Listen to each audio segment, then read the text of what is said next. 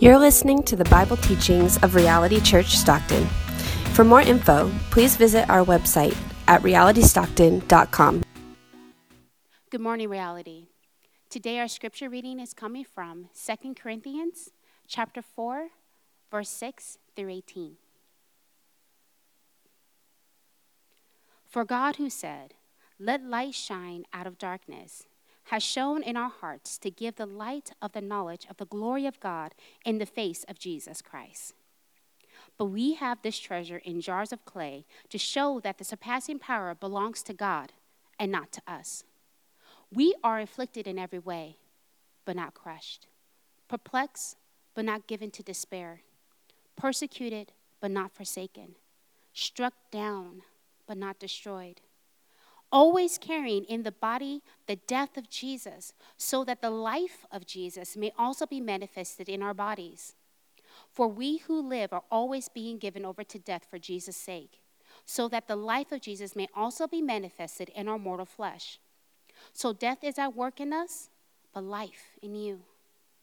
Since we have the same spirit of faith, according to what has been written, I believe, and so I spoke, we also believe, and so we also speak, knowing that he who raised the Lord Jesus will also raise us with Jesus and bring us with you into his presence. For it is all for your sake, so that the grace extends to more and more people and may increase thanksgiving to the glory of God. So we do not lose heart. Though our outer self is wasting away, our inner self is being renewed day by day. For this light momentary affliction is preparing us for eternal weight of glory beyond all comparison. As we look not to the things that are seen, but to the things that are unseen. For the things that are seen are transient, but the things that are unseen are eternal. This is the word of the Lord. Jesus said the only way to gain life is through losing it. In the kingdom of God, you gain by losing. That's how things work around here. It's when we release our grip on the life that we thought we were entitled to, that's when we discover the life that we were intended for. Now, let me illustrate with some very practical illustrations here. When something is lost and you go to search for it, sometimes you end up finding something unexpected, and even sometimes you end up finding something more valuable in the process. Say, for instance, you lose your phone charger, and your phone is like on 1% and is about to die. But you remember, there's that old phone charger where like the wires are frayed, but if you pinch it and you like tweak it just a little bit the right way, it like closes the circuit and will begin to charge your phone. You remember that charger is in that endless abyss junk drawer. And so you venture into the junk drawer and you're digging around, and in search of the charger, you find something else. You find that old photograph of yourself and a loved one that you forgot that you had lost. And you begin to sort of be enraptured by that moment or by that person or by that experience that photograph captures. And just for that brief moment, the urgency of the phone charger isn't so big. You discover something maybe a little bit more valuable in the process. Or recently, I was searching for a little button repair kit. And so I'm digging in my drawer, and what I come across are my grandfather's cufflinks that my grandmother had given to me after he passed away. Something valuable being discovered when something else is lost. And on a bigger scale, on the scale of our lives, what I want to ask you to consider today is that the life that you've had to put on hold right now, or maybe even the life that you feel like is lost forever, is making another life possible. The you that you are becoming and will be may have never been possible without the confusing circumstances and without the loss that you're experiencing right now. And I know, I'm sure that this feels like the less desirable life. This is definitely not the life that any of us chose for ourselves. But what I want to ask you to consider is this: what if this is the more valuable one? What if what you're experiencing right now is that kingdom gain through loss? And the scriptures lead us to believe that that is what, in fact, that is occurring in our lives right now, what we are experiencing. And what I want to invite you to lean into today is into the mystery of gaining through losing, leaning into that mystery. And that's what we're doing in this Eastertide season. As you remember, we're exploring that space in between the resurrection of Jesus Christ and the promise of his return, in the already but not yet. And as I've already mentioned, this is a difficult space to navigate. It comes with confusion and disorientation. It's a space marked by paradox. And the passage that we're looking at this morning is filled with paradox. We see these very opposite ideas somehow working together, like death and life. How do those work together? Or pain and praise. What? Or wasting away and being renewed. How on earth do these opposing ideas work together? Well, that's the paradox. And in order to really lean into the paradox of the Christian life, I want to invite us to see a few distinct ways that we are to live faithfully in that middle space, as mentioned here in 2 Corinthians 4. We're going to cover 4 things from this passage this morning: embracing the mystery, growing into life, preparing for glory, and then looking beyond. Let's look first at embracing the mystery. Now, the Bible makes it very clear that God is not a God of confusion. God is not a God of confusion. And while I believe that this is very true, the Bible tells us, I don't think it means what we think it means. While this is true that God is not a God of confusion, it's often taken to mean that we should then resist situations that don't make sense to us, or we, as Christians, should avoid confusing things. If we can't wrap our minds around it, then it's not from God. We need to reject it because God's not a God of confusion. Maybe it's not that simple. This certainly cannot mean that everything that God does is always going to make perfect sense to us. This can't mean that we'll never be confused by what God is doing in our lives. Perhaps God can give us something that is confusing. Take, for instance, marriage, the gift of marriage. The Bible tells us that an excellent wife is more precious than jewels. But if I told you that I had my wife all figured out and that I was never confused by her, I'd be straight out lying to you. I'd be lying. A gift from God can be perplexing and still remain a gift from God at the same time. See, what we forget is that life is full of paradox. Life is full of tension.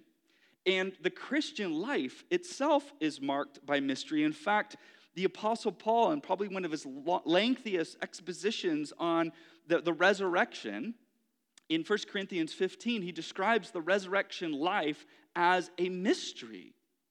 Something that's not obvious, something that's not apparent. And so what this shows us is that laying hold of the resurrection, as we looked at last week, laying hold of the resurrection means that we need to lean into the mystery. We lean into the mystery. And in order to do that, it's important for us to remember that faith isn't comprehension. Faith is trust.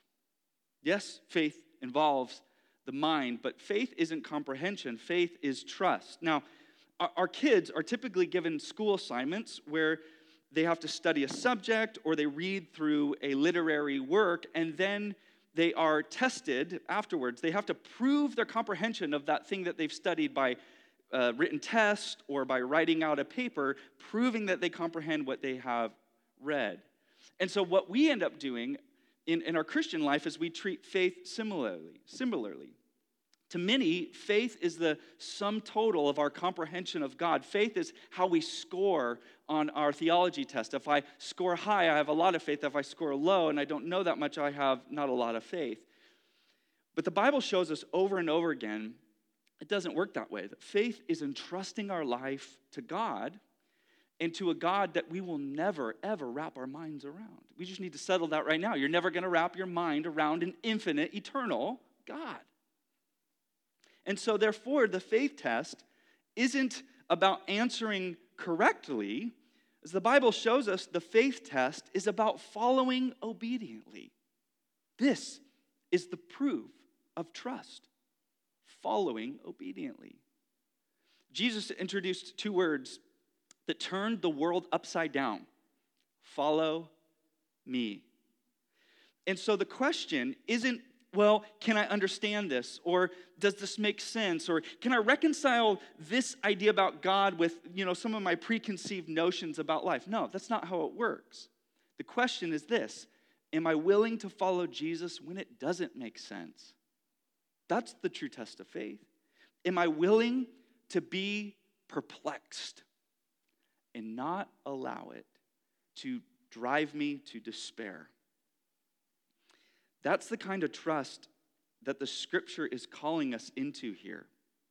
One that is willing to embrace the mystery of the Christian life, where we do experience affliction and yet we're not crushed by it. Where we experience persecution, but at the end of the day, we know we're loved by God and that He would never abandon us. Where we're struck down, but we're not destroyed, and where somehow God is bringing about life, bringing life about out of situations that feel like death. And this, I believe, is how we should be viewing this confusing moment that we find ourselves in this season. If I could be completely honest with you, this has been one of the most disorienting times of my life. And it has to do with all of the changes that have been occurring in my life, the loss of what used to be normal life. I'm realizing all of these sort of habits and patterns of normal life were very much propping up normalcy and sanity for me. And then you strip them away, and it's just confusing. And so I spent a considerable amount of time resisting this season, trying to take control, because that's what I do, trying to force life to become normal again, fighting to change my circumstances, resisting the restrictions that were on me. But I realized that this approach that I was taking was not making me better. In fact, it was making me bitter. It was making me resent life, and that resentment was beginning to pour over into the relationships around me. It's devastating. And so I had to stop focusing on, when is this going to be over? When is this going to be over? When am I going to get back to normal life? And I began to ask, what am I intended to experience here? What am I intended to experience right now? And while I don't have a full answer for that, and hindsight is 20/20, and even then I probably won't grasp it all. But one thing that I believe God is intending for me to gain in my moment of loss is a renewal of my identity. Is a renewed sense of who I am through faith in Jesus Christ. And I begin to ask questions like this: when all the things in my life are stripped away, what's left? Is it treasure? Is it valuable? When the outer self is stripped, what inner realities are being revealed? And I'm realizing in this season just how much of me was actually attached to all the things that I do. And all the things that I do have now been stripped away, and now I'm left asking, who am I? Who am I apart from my job? What is my true source of identity? What's happening right now? I'm gaining through losing. And God, by His grace, is teaching me to embrace that process. Embracing the mystery. The second thing we see here is growing into life. Now, the pattern of the gospel is this: death and resurrection. We see the cross and then the empty tomb. The Gospels tell us that Jesus conquered sin, Satan, and death through His sacrifice, through the atonement, through the cross, and then on the third day, He raised to new life to give us new life through His resurrection. And so now, that's the pattern that believers embody. The death and resurrection, the cross and in the empty tomb, that's not just true of Jesus, but now for the believer, that's true of us. That's the pattern that we are to embody throughout the Christian life. In fact, look with me in verse 11. For we who live are always being given over to, now you would expect him to say life. If we're living, we're being given over to life. That's not what he says, though. Always being given over to death. That's weird. For Jesus' sake. Well, why? So that the life of Jesus also may be manifested in our mortal flesh. And so the old us, the body of sin and rebellion and corruption, and the new us in Jesus Christ, when marked by life, the old and the new can't occupy the same space, right? So whatever dies within us is giving space for new life. Whatever refuses to die will never be raised to new life. And so what we're learning here is that resisting death to self is actually the way that we in the long run forfeit the resurrection life. We're forfeiting the experience of the resurrection when we refuse to die to ourselves. Ann Voskamp, she put it this way: spiritual formation is ultimately cruciformation. Let me say that one more time. Spiritual formation is ultimately cruciformation. Now, what does that mean? What that means is that change for the Christian is always going to be in the shape of a cross. We talk a lot about being shaped and formed into the image of Jesus Christ. That's the process of sanctification, where the Holy Spirit is making us more like Jesus Christ. We talk about that quite a bit. In fact, I don't think there's been a Sunday where I haven't mentioned some dynamic of that sanctifying process. But what I think that we forget is that this is a crucified and risen Jesus. We're being shaped into the image of a crucified Christ. Jesus himself in John 12 said, "Truly, truly, I say to you, unless a grain of wheat falls into the earth and dies, it remains alone.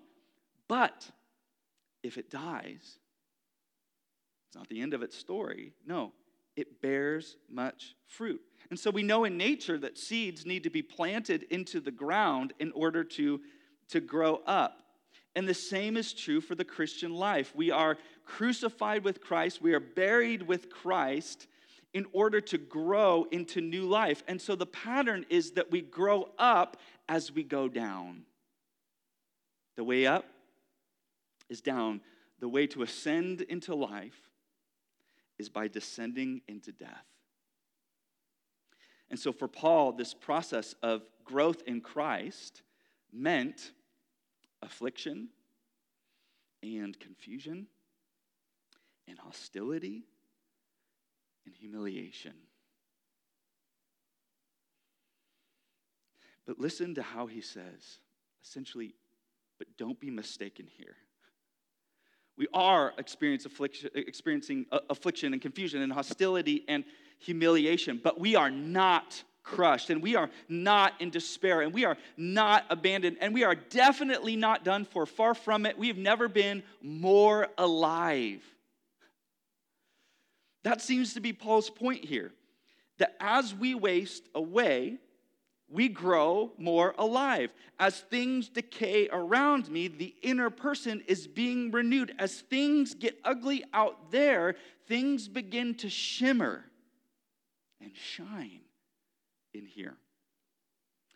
And this is the irony that you have got to be willing to lean into. You've got to be.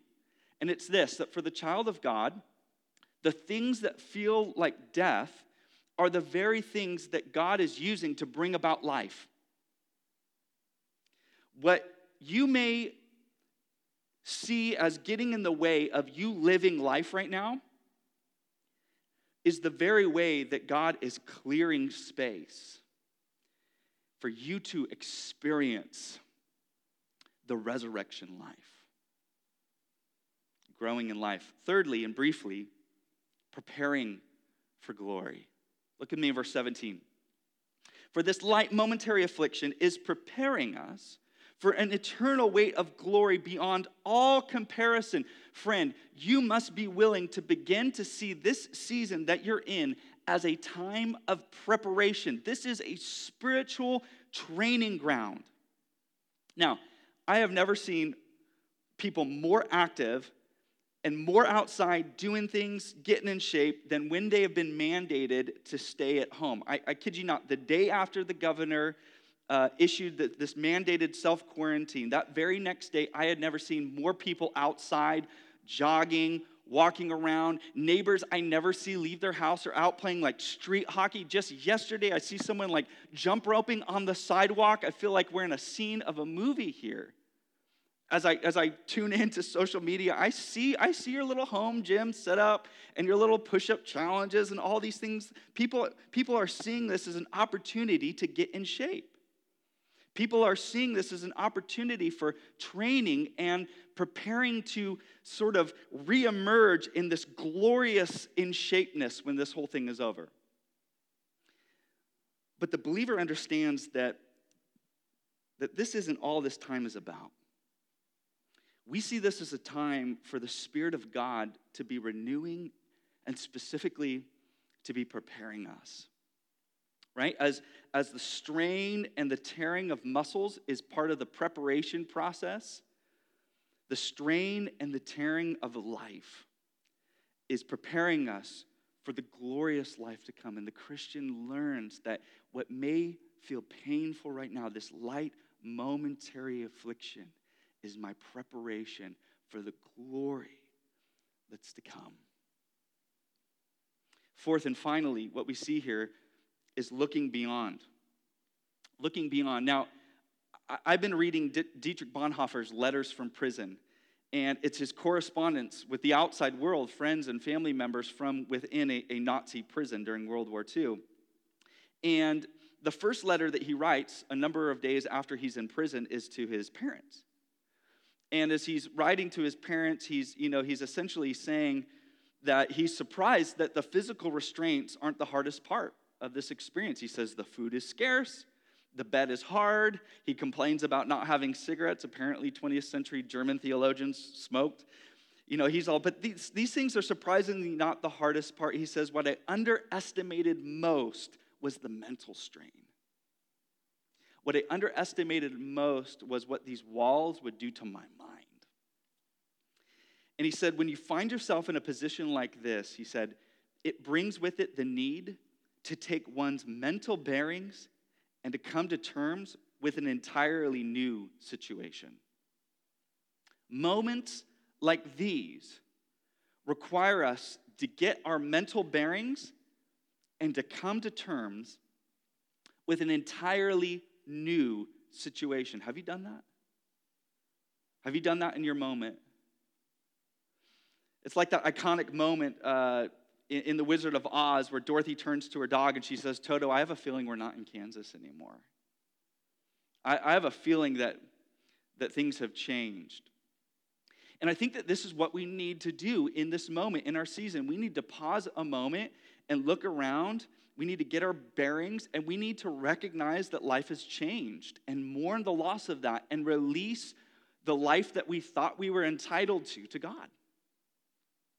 We need to recognize that life is different. When restrictions lift, whenever that is, life still won't be normal. This will come with a lot of long-term effects. Life as you knew it may be changed forever. We need to be okay with that. We need to settle that reality. And yet, we can do that with hopefulness as well. See, here's what the Christian has the distinct ability to do. The Christian has the ability to hold honesty and hopefulness in tension. I can look around at my life, I can look around at the reality of what's going on in the world, and I can be straight up honest about it. I can name it. It's not good. And yet, I can look at life with a distinct Christian hope. And here's how. Look with me in verse 18. As we look not to the things that are seen, but to the things that are unseen. For the things that are seen are transient, they're going away. But the things that are unseen are eternal. There was an author named Viktor Frankl who was a Holocaust survivor, and he wrote a book called Man's Search for Meaning, and it was about his years within the concentration camps, one of which was Auschwitz, and really about his time helping people. Before he and his wife were arrested and taken to the camps, he was a psychiatrist. And so what he did was he continued his practice, I am assuming pro bono at that point, from within the camp as a prisoner, trying to help the people around him. And so over the course of the year, he saw countless people, tons and tons of people. And he said what he found was that of all the fellow prisoners that he sat down with and he was able to counsel, he said there were essentially 4 types of people. He said the first type were those who almost immediately turned cruel, where they adopted the scarcity mindset, where this is mine, stay away, this is my food, this is my clothes, this is my bed, this is mine. It was survival mode. It caused them to be cruel, and by and large, these people died quick. He said the second group were those who simply gave up. And it just had these subtle beginnings. It was, like so-and-so would just kind of get out of bed later and later every day, and they stopped getting dressed, and they stopped caring for themselves. They let go of, self-care and grooming and these sort of things, and over the course of time, they just gave up on life and withered away and died. He said there was then a third group, and this group really interests me. He said these were those who had hope in regaining the life they had before the war.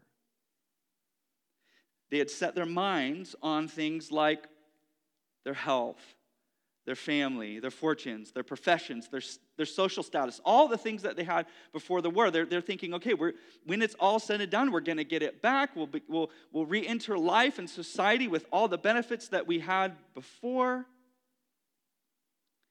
And what they all found after the war was that everything was lost. Life didn't go back to normal. And as he writes in the book, many of these people ended up committing suicide after the Holocaust. And that is deeply saddening that there were individuals that survived the Holocaust, for goodness sake, and then were not able to survive the years that followed. He said then there was a fourth group. And he says these were those who discovered inner liberty, who seemed to transcend their circumstances. And by and large, this fourth category of people were those who survived. And he said, life in a concentration camp tears open the human soul and exposes the depths of the soul. And people would come to him and ask him desperately, how are we supposed to survive? How are we going to make it out of this thing alive? And he said, I would respond the same way every time. He would tell them the only way is to hope for something that suffering and evil or anything else cannot destroy, something fixed and unshakable. You got to put your hope in something that cannot be taken away from you. And as the Bible shows us, that this is how the inner man and the inner woman is being strengthened and given stability, even in the most extreme place, like a concentration camp, which gives us confidence of survival in our specific moment. And it's not by looking back at what life was like before. It's not looking back with nostalgia and just hoping to regain what we had. No, it's by looking beyond. By looking to a future that suffering or pandemic or disease can't touch. And that's a future hope that is ours through faith in Jesus Christ, the hope of glory. And Paul says, therefore, in other words, because of this resilient hope that we have in Jesus Christ, we do not lose heart. We do not grow faint-hearted. You know what he's talking about here? He's talking about the mental and emotional resilience that moments like the moment that we're in right now require. The fortitude to not lose our minds. I've talked with a lot of people, and especially over this last week, a lot of men and women have felt like just over the course of the last 7 days, they've hit a wall. Their optimism ran out. They're running on fumes. What they thought they had in order to get them through this has been depleted. And now it's starting to get to them. Fatigue is beginning to set in. Irritation is beginning to set in. And people are beginning to lose heart. And so what I want to leave you with this morning is a connection here that Paul makes for us that I think that we seldom consider. And it's this, that the same power, the very same power that raised Jesus from the dead is now at work in you to give you the fortitude that is required to persevere and persevere in faithfulness so that you too can join with Paul in saying, I am perplexed. This is confusing. I have no idea what is going on. But I refuse to be driven to despair. May the God of all grace, who has called you to his eternal glory in Christ, will himself restore, confirm, strengthen, and establish you. To him be the dominion forever and ever.